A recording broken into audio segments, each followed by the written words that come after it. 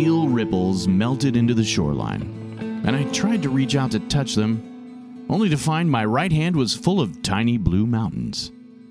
I giggled. I guzzled what was left in the can and held it up in front of my eyes until the mountains were silver. And a moment later, they were blue again? What the fuck? A boisterous laugh boomed to my left, making me jump out of my skin. My eyes nearly popped out of my head when I realized I was still with California Man. He'd been handing me beers for the past hour while I silently processed his news. The hand free of a Coors can searched my baggie for another nibble of shrooms. They were gone. Well, almost.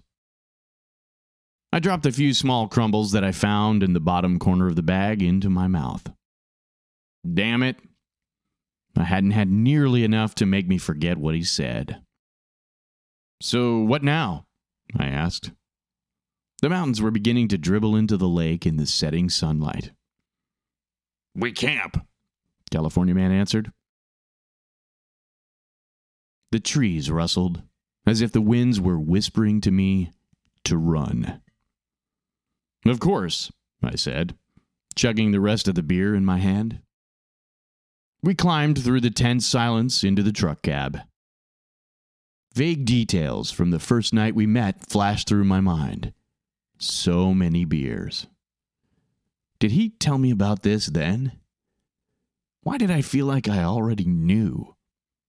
Was this déjà vu? When California Man turned back around and drove into Whiskey Town, I couldn't help myself.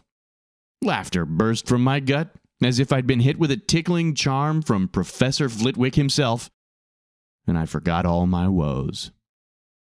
Where are we going? I asked. This is where we came from. Aren't you on the run? More laughter. Unencumbered and inappropriate laughter. California Man told me of a friend with a place nearby. He went past it in case we'd been followed.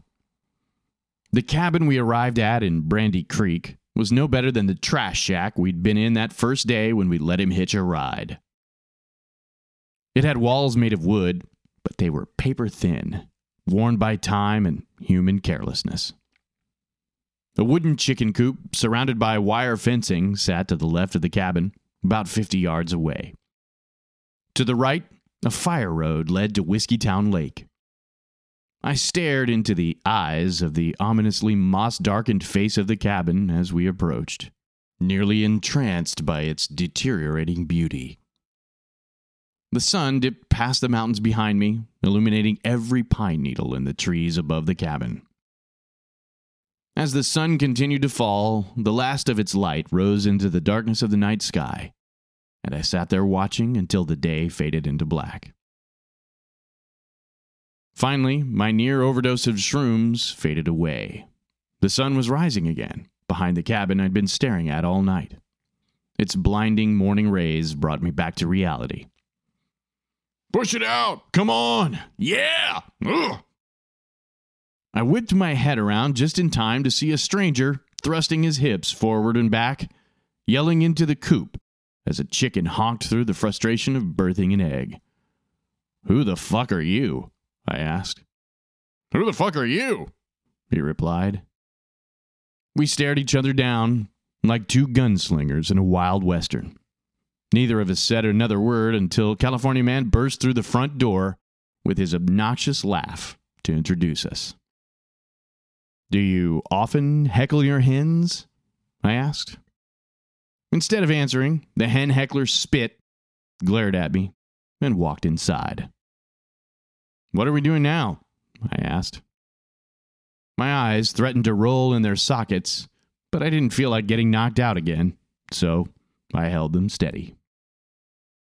California Man didn't answer. He followed his friend inside while I trailed along behind them like a confused puppy.